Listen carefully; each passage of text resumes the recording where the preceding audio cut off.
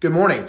My name is Stuart Davidson. I'm the pastor here at Eastern Shore Baptist Church. Thank you for tuning in to today's podcast. You can learn more about our church by visiting our website, www.myesbc.net. Of course, if you would like to visit us on a Sunday morning, you'll see that we have life group classes or Sunday school classes that start at 9 a.m. And our service starts every Sunday at 10:10 a.m.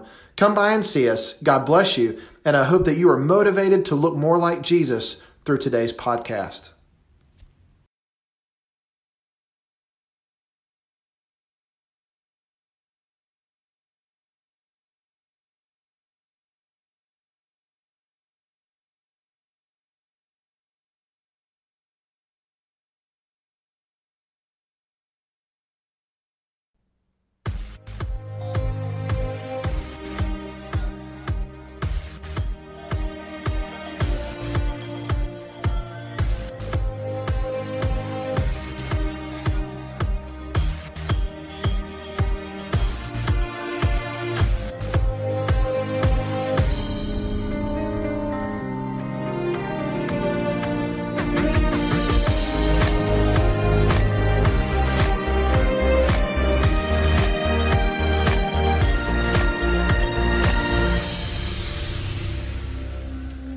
The 8.5 years I've been here, I don't know that I've ever seen Joanne sing from not behind the piano. That was outstanding. That was great. I really love hearing Brittany and Joanne sing. Would you give them a hand?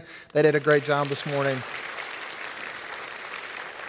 Again, if you open up your Bibles to Luke chapter 10, verses 1 through 12 this morning, Jesus did a lot of speaking and always had a very unique way of describing simple but really deep things. He talked a good bit about God and about how God relates to humanity. Jesus told stories or parables to illustrate God's love and affection for people. Many of those stories or parables included things of normal everyday life that everybody sort of gravitated around and had a similar experience. And Jesus talked a lot about farming and agriculture. You might remember the parable of the sower captured in Matthew chapter 13, the sower casting seed, and he then discussed the four different types of soils that receive the seed of the gospel. In Matthew chapter 3, Jesus talked about the winnowing fork that was in God's hand, and it was symbolic of God's judgment that was going to come, a winnowing fork, that being of a farming tool or instrument that everyone would have had some experience with.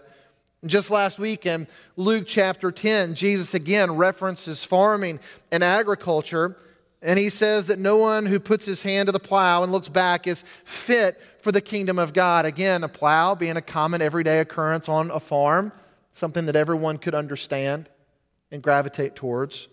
Even the Apostle Paul talked a great deal about farming and agriculture.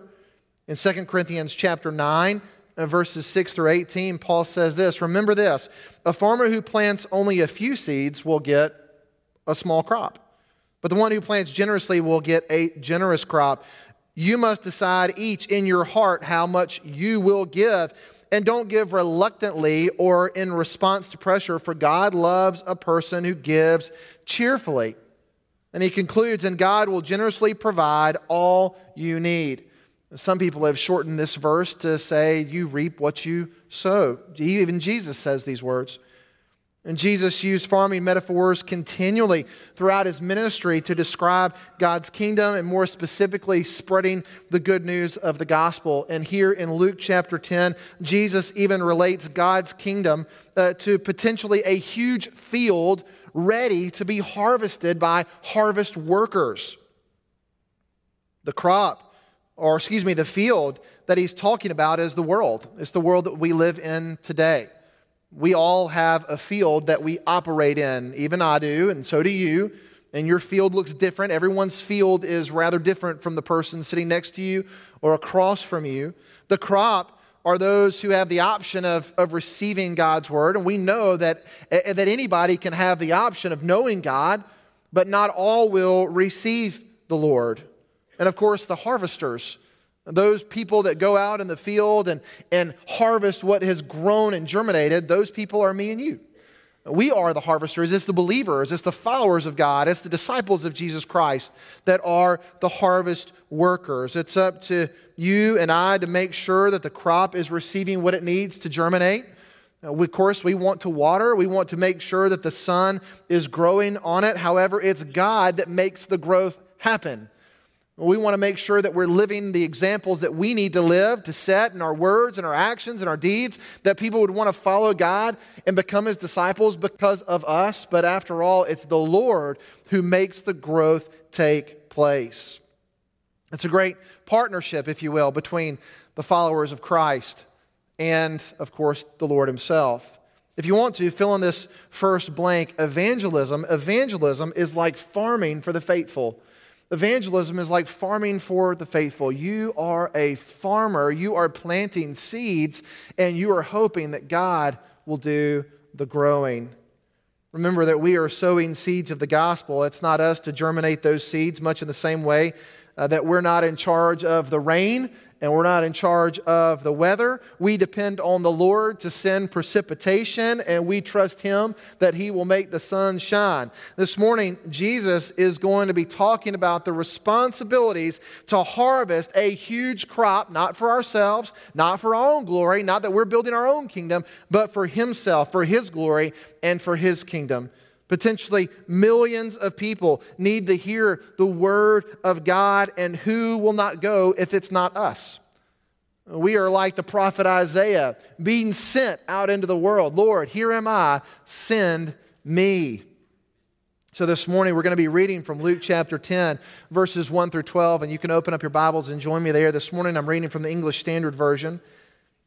And the Lord says these words, after this, the Lord appointed 72 others and sent them ahead of Him, 2 by 2, into every town and place where He Himself was about to go. Would you mind doing me a favor? Underline that part right there, where He Himself was about to go. And He said to them, the harvest is plentiful, but the laborers are few. Therefore, pray earnestly to the Lord of the harvest to send out laborers into the harvest fields. Go your way. Behold, I am sending you out as lambs in the midst of wolves. Carry no money bag, no knapsack, no sandals, and greet no one on the road. Whatever house you enter, first say, peace be to this house. And if a son of peace is there, your peace will rest on him. But if not, it will return to you. And remain in the same house, eating and drinking what they provide. For the laborer deserves his wages. Do not go from house to house. Whenever you enter into a town, and they receive you, eat what is set before you. Heal the sick and say to them, the kingdom of God has come near to you. But whenever you enter into a town and they do not receive you, go into its streets and say, even the dust of your town that clings to our feet, we wipe off against you. Nevertheless, know this, that the kingdom of God has come near. I tell you, it will be more bearable on that day for Sodom than that town. I think we are familiar with the plight of Sodom and Gomorrah being destroyed in the book of Genesis because they refused the Lord's invitation. Well, friends, when entering the harvest fields, we have to remember a couple things. One, we have to remember first Jesus' preparation. Jesus' preparation. Jesus, when He sent out these men and potentially women into the harvest field, had prepared them in amazing ways. When's the last time you went to a 7-year-old birthday party? Anybody? We were at a 7-year-old birthday party yesterday. And we were celebrating the birthday of my son Jet. His birthday is August 8th. And so I said April 8th. Yes, thank you, honey. April the 8th. We were at Build-A-Bear. Oh, let me tell you the fun we had.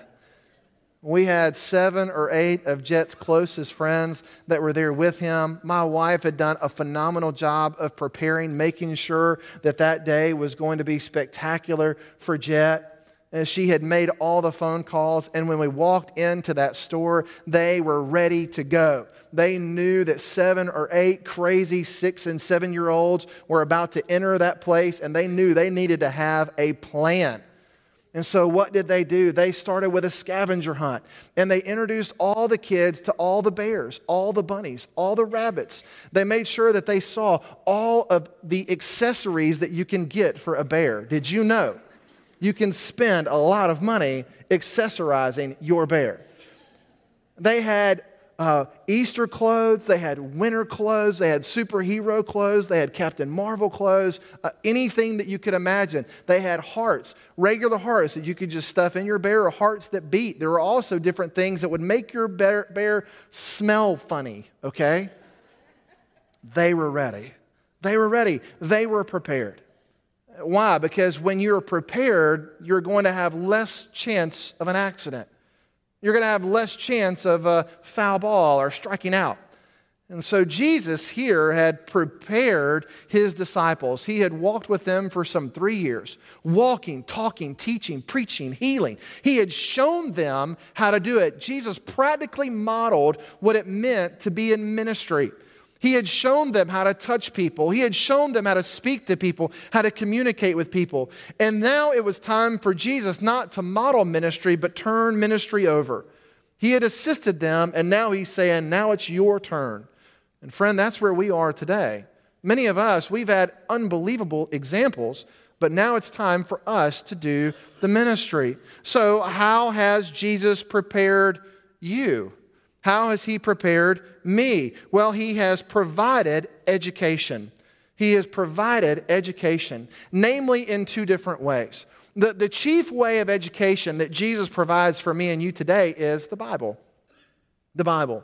The Bible is the best way to learn Jesus' attitude, to understand his character, and to understand what his mission was and is on planet Earth. It is our textbook. It is our manual for living life. And we should be reading it not just every now and again, not just on a Wednesday or a Sunday, but we should be ingesting God's Word on a daily basis. We are educated through his Word. Now, we're also educated in another way. We're educated not only by God's Word, but we're also educated by godly examples. We have godly examples that have made their way into our life, men and women that we can watch and see do specific types of ministry. Many of us are working in ministries here in our church, and the only reason why we work in those ministries is because someone has ignited a passion in our life that was once their passion. Now, some of us do all types of things. Some of us like to make wheelchair ramps. Some of us like to work in the library. Some of us like to sing and work in our music ministry or even with our kids. And chances are those passions that we have did not come to us on their own, but someone modeled those ministries for us to receive. So we read God's Word, we received education there, but then someone else came along and taught us how to be a believer and what a believer looks like. I hope that you're thankful for your education today. Understand this, there's a small blank there, that people are more willing to hear the gospel, people are more willing to hear the gospel than there are Christians willing to tell them. People are more willing to hear it. See, we need to understand that it's not the fact that we don't know that we're supposed to share the gospel or the kingdom of God is near or that we're supposed to go and tell people about the Lord. We know these things, right? We see these things. The idea here is, though, that we need to take our education and we need to turn it into practical application. And we have the education to do it. But he's also provided us with association. We have education, but he's also prepared us with association. God has given us everything we need to accomplish his mission. He's given us education, association. Friends, you are not alone. I am not alone. We don't have to accomplish this huge mission, this glorious task on an individual level. Jesus had 72 followers, and he paired those 72 followers up 2 by 2. Ecclesiastes 4:9 says that 2 are better than 1 because they have a good reward for their toil. Go all the way back to Genesis, if you will. You remember the story of Adam and Eve? The Bible tells us in Genesis that for Adam, there was no suitable helper for him.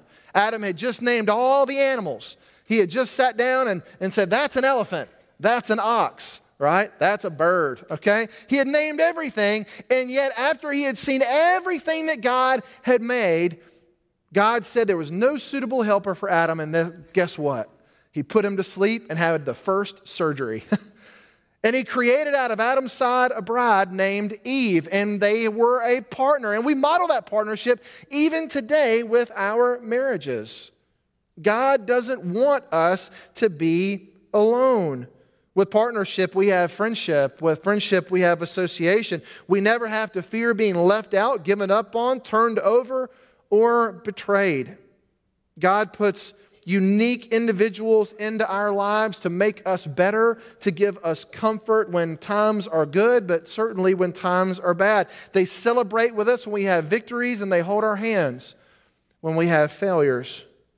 Everyone needs a friend. And I love the fact that this passage, because Jesus takes away a lot, doesn't he? Don't you remember all the things that they can't travel with? No money bags, no knapsacks. He even restricts their footwear. No shoes, guys. You can't go anywhere without shoes. This journey that you're about to take is about to be very uncomfortable. Of all the things that Jesus removes from his disciples, from his followers, the one thing that he lets them have is a friend. Is a friend. Oh, friends, he knew that we needed each other. So this morning, ask yourself the question, who is your partner? Who is your friend? What is your associate? Who is that friend that you share God's dream with and accomplish his goals? Look around the room. There's someone in this room this morning that needs you. There's someone in this room this morning that needs you. And trust me, you need them. You need them. He's provided you with an education. He's taught us. He's modeled ministry for us in the Bible and through other people. He's given us association. He's given us friendships. Lastly, he's given us a direction. He's given us a direction.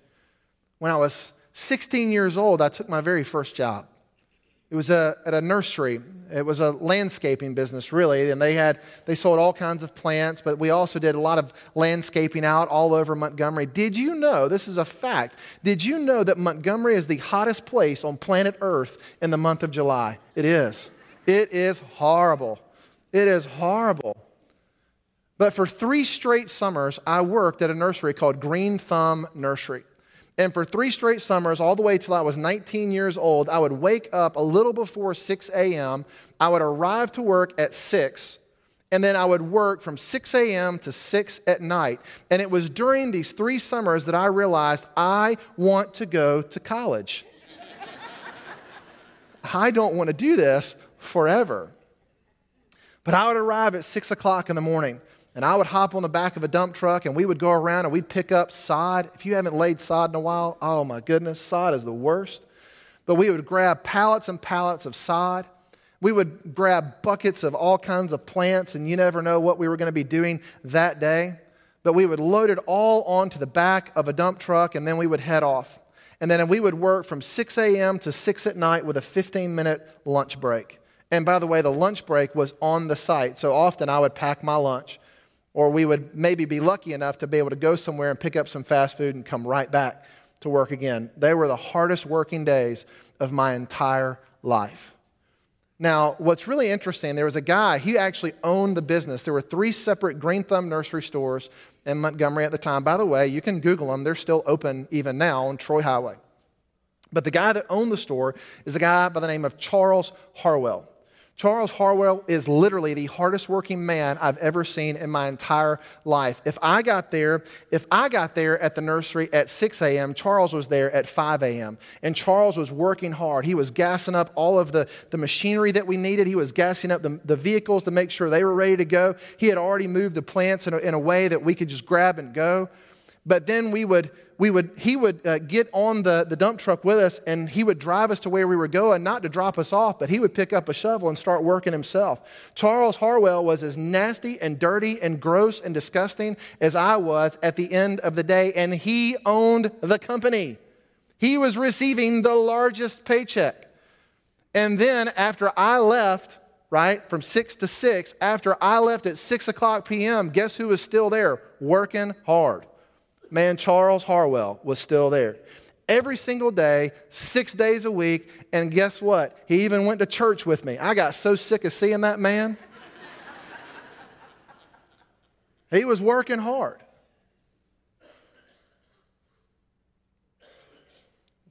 Luke chapter 10, verse 1. After this, the Lord appointed 72 others, and he sent them ahead of him, 2 by 2, into each and every town and place where what? He himself was about to go. Jesus was going there. My favorite part of this scripture line is where he himself was about to go. Jesus was not just sending out the followers, but guess what? He was going to go with them. He wasn't just going to ask them to go and he sit idly by. No, even though Jesus was the master, Jesus was not going to just give them a direction, but he was going to provide them a direction. He was going into action. He was going to inspire the troops. Jesus was not afraid of the work, not afraid of the witness, not afraid to get his hands dirty. No doubt when Jesus told his followers that he was going to go with them, can you imagine that? When Jesus says, oh, by the way, I'm going with you, I can imagine the 72 people kind of let out a sigh of relief. Oh, thank goodness, Jesus. Because this task that you're giving us is overwhelming, but if you're going to go with us, we can do it. Jesus, as long as you're there by my side, I know it's going to be okay. The Master is not abandoning me. I can imagine it was a little bit like the Amazing Race. Jesus paired the group up 2 by 2, prayed for them, and they left hurriedly and excitedly to accomplish the task that Jesus had given to them. Friends, I want to remind you this morning that you are never alone. Sure, you've got a partner, you've got a friend, you've got a brother or sister there that to champion your cause and to encourage you. But even if you didn't have that person, you are still never alone. Jesus is with you everywhere that you go, encouraging you, loving you, supporting you, working through us. Remember that you are living out and speaking. You are a lifesaver to people that you meet and come in contact with. Romans chapter 1:16 says, for I am not ashamed of the gospel, for it is the power of God to salvation to everyone who believes. Isn't that great? Isn't that wonderful? We don't have to be ashamed of the good news of the kingdom because the King is with us the whole time we're sharing. So in Roman numeral 1, we have Jesus' preparation, but lastly, we have Jesus' caution. Jesus does give out some caution. There are lots of warnings in life, right? Caution is just another fancy word for warning. What about this? A fishing lure. I saw this the other day in Walmart. We were looking at fishing lures, and this was interesting. A fishing lure with a warning sign that says that it's harmful if swallowed. Don't swallow your fishing lure, guys. That's a bad one. Don't do that. There was a warning label found on a baby stroller that cautions the user to remove child before folding. There was a container of underarm deodorant, and this actually says this on my right guard spray. It says, caution, do not spray in eyes. Why would you do that? Someone sprayed right guard in their eyes. I don't understand. If you go to where we make all of our copies for our office, we have toner and ink, right? There's a warning on that laser cartridge or that printer, and it says, don't eat toner. Someone ate toner, folks. Why would someone do that? How many of you have the cardboard sun shields that go in your windshield? Y'all have those to keep your car from getting hot? So there's a cardboard sun shield that keeps the sun off the dashboard, and the warning label says, don't drive with sun shield in place. Duh, right? Well, Jesus gives some pretty large cautions to his disciples. He puts restrictions on money. He puts restrictions on clothing. He puts restrictions on footwear, right? He even talked to them about what they were to put into their bodies and how they should treat people on their way, on the road. Why? On the surface, he was teaching them dependence. Clearly, he was wanting them to be dependent on God. Don't depend on anything other than for God to meet your needs. Have you ever noticed, by the way, that suffering binds people together? Suffering is a universal experience, more universal, by the way, than happiness or joy. We understand each other through our sufferings. When you hear of someone saying, well, I have cancer, we all know what that feels like because all of us have experienced cancer and how it robs people of their lives. It binds us together. Jesus told them not to take anything for their journey so they would have the shared experience of suffering together. Suffering and hardship can build camaraderie. It can build closeness and connection with one another. Those of you that have ever played athletics together, maybe you were a football player. Do you remember those hot summers of two-a-days? Do you remember they had the trash cans lined up along the field that would catch your breakfast? And do you remember as you stood there about to run all those yard lines together and they were going to make you do all those drills, you had that friend that was right there with you and you suffered through that experience together. But at the end of it, guess what happened? That guy that was throwing up with you, what did he become? He became your best friend. There's something about suffering that brings us closer together. So where is your harvest field? If Jesus is sending you and me into the harvest field, where is it? Well, our harvest field is at work, at school, a neighborhood, a gym, the ball fields. Your field is your community. Everywhere that you go, a harvest field can be a doctor's office, a restaurant, even a hospital. Just the other day, my harvest field was at Shanghai Cottage. I was sitting there with my family, my mom and dad. We were having dinner together. And there was a wife and a husband, their two boys, and their boys were acting crazy. Now, I'm not judging because I've been there. I know what that's like. I had suffered. And I looked at the guy and I said, man, I know what you're going through.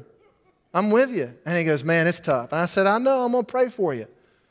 And we got to talking, and he's the resource officer at one of the Spanish Fort Elementary schools. But we got to talking, and all of a sudden, this gentleman became my harvest field. By the way, we have great church members. I go to the hospitals all the time to visit church members there in the hospital. We have some church members that use the hospital as a harvest field. And they'll have Bibles lined up on their bedside table, and every time an orderly comes in, here, have a Bible. Every time a nurse comes in, here, have a Bible. Every time a doctor comes in, here, have a Bible. I tell you, the hospital is a tremendous harvest field. But your harvest field is anywhere where God has planted your feet. 3 really quick points. Enter the harvest field prayerful. Enter your harvest field prayerful. Jesus sends out his disciples with very little physical support, right? Very, very little physical support. And he tells them as they go into the harvest field that they should pray earnestly. The word being used here in the Greek is deomai, to earnestly pray. It means to desire, to want, to ask, to beg. And do you hear what's being inferred? Without prayer, daily prayer, moment by moment prayer, we will not have the power to accomplish what God's mission is for us here on earth. Prayer is the main ingredient to turning our hearts to God and to turning our ears to his voice so that we can understand what he's telling us to do. We should be prayerful. We should also be vulnerable. In verses 3 through 8, Jesus says, you're not going to take anything with you that makes you comfortable. You're going to be uncomfortable on this mission of mine. Friends, as believers, we should be uncomfortable. Just the other day, Bill Browning came to meet with me. Bill Browning is our senior adult director here at our church. It's a part-time job. It doesn't pay a whole lot, to be honest with you. Bill was supplementing his income, he and Sylvia, and they were working for a local car dealership here in town. They would drive cars back and forth to customers and to different dealerships. And he and Sylvia had been praying for a while about what God was calling them to do. You see, they really wanted to devote their lives to the people of this church into this community, Bill had a very keen understanding of what his harvest field looks like. And of course, they want to be serious about the gospel, and they felt that God was calling them to sacrifice one job so they could be more devoted to the other job. And so he met with me to tell me that he was going to do, and Bill and Sylvia are deciding to give up half of their income so they can devote more of their time, energy, and prayer life here at church. He said, Pastor, it may be a little uncomfortable. It may be a little uncomfortable, but we believe that the sacrifice is worth it. We believe that our time and energy spent here at the church, investing in God's people here at the church, is worth it, even if it means that we're vulnerable. I heard a statement a long time ago that the safest place to be on planet Earth is in the center of God's will. And the most unsafe place to be on planet Earth is outside of God's will. So, letter C, we should be mindful. We should be mindful. Jesus tells them to simply move on, go to the next house, speak to the next person. Again, we are actively sharing a witness for Christ. We simply sow the seed. Don't get lost in the arguments. Don't get lost in the mundane. If people deny you and say no, then move on, friends. Move on. Be mindful that you've planted the seed. Now it's the Lord who comes alongside to grow it. And lastly, I look at Roman numeral 3. We have Jesus' mission. But whenever you enter a town and they do not receive you, go into its streets and say, even the dust of your town that clings to our feet we wipe off against you. Nevertheless, know this, that the kingdom of God has come near. You know, we often talk of the second coming, yet half of the world has never heard of the first. Did you know that? Half of the world has never heard of the first coming of the King, and yet we look forward to the second coming. Friend, I know that all of us, we have personal missions that we like to accomplish, whether at work or at school. But the mission of God is so much more important than any mission that we have of ourselves. Bigger than any dream, bigger than any goal, bigger than any aspiration we might have is serving the King of Kings and the Lord of Lords. The kingdom of God is at hand, it's at near, and it's living in me and in you. Would you bow your head as we share this mission? Lord Jesus, help us to make an impact. Help us, Lord, to share Jesus. Father, we come before you today and we know that there are so many opportunities that are presented in front of us. We know that our field is large. Lord, we are thankful that we don't do it alone, that we have other people around us longing to help us. But Lord, more importantly, Jesus, you are there. So Lord, help us, encourage us that when that opportunity comes to plant a seed, to harvest, that Lord, we're ready. Lord, we know that the mission will sometimes be uncomfortable. It will be hard. But Lord Jesus, I pray that you will give us strength and that, Lord, you will remind us that, Lord, while we are in charge of maybe planting the seed, that, Lord, you're in charge of growing it. Lord, help us to find the next person and to keep your mission moving forward. And Lord, we pray these things today in your name. Amen. God bless you, brothers and sisters. This morning, I would encourage you to make a decision for Christ. Maybe you've been visiting our church for quite some time. I would love to get to know you. I'd love for you to join our church. Maybe this morning you'd be like Rachel Wood and say, you know what, I've never been baptized. I've never experienced the immersion. I've never experienced the death, burial, and resurrection of Jesus Christ. Would love to share with you what that is. Do you know that this month of April that we have 7 baptisms already scheduled? How phenomenal is that? 7. That's an incredible thing. You won't be alone if you come and say, I want to be baptized. We would encourage you to do that. I got a text message from a church member just this morning when I walked into the doors of the church, and he said, is it okay if I get baptized? Yeah. I had another guy send me a text and says, hey, listen, a lot of churches don't baptize people on Easter, but if y'all are baptizing on Easter, can I get involved in that? And I was like, yeah, you sure can. We're baptizing on Easter, dude. You got it. So maybe that's something that you'd like to pursue. You could join our church, be baptized. Maybe if you need prayer, I would love to meet you and pray with you. Would you stand? Would you sing? Tony, come and lead us in a time of invitation. Thanks again for tuning in to today's podcast, and we hope to see you again on Sunday morning. Of course, you can also watch our services live on YouTube. Simply search Eastern Shore Baptist Church on YouTube, and at 10:05 our broadcast starts. We hope to see you soon. God bless you. And again, visit our website, www.myesbc.net. God bless you, and we'll see you next week.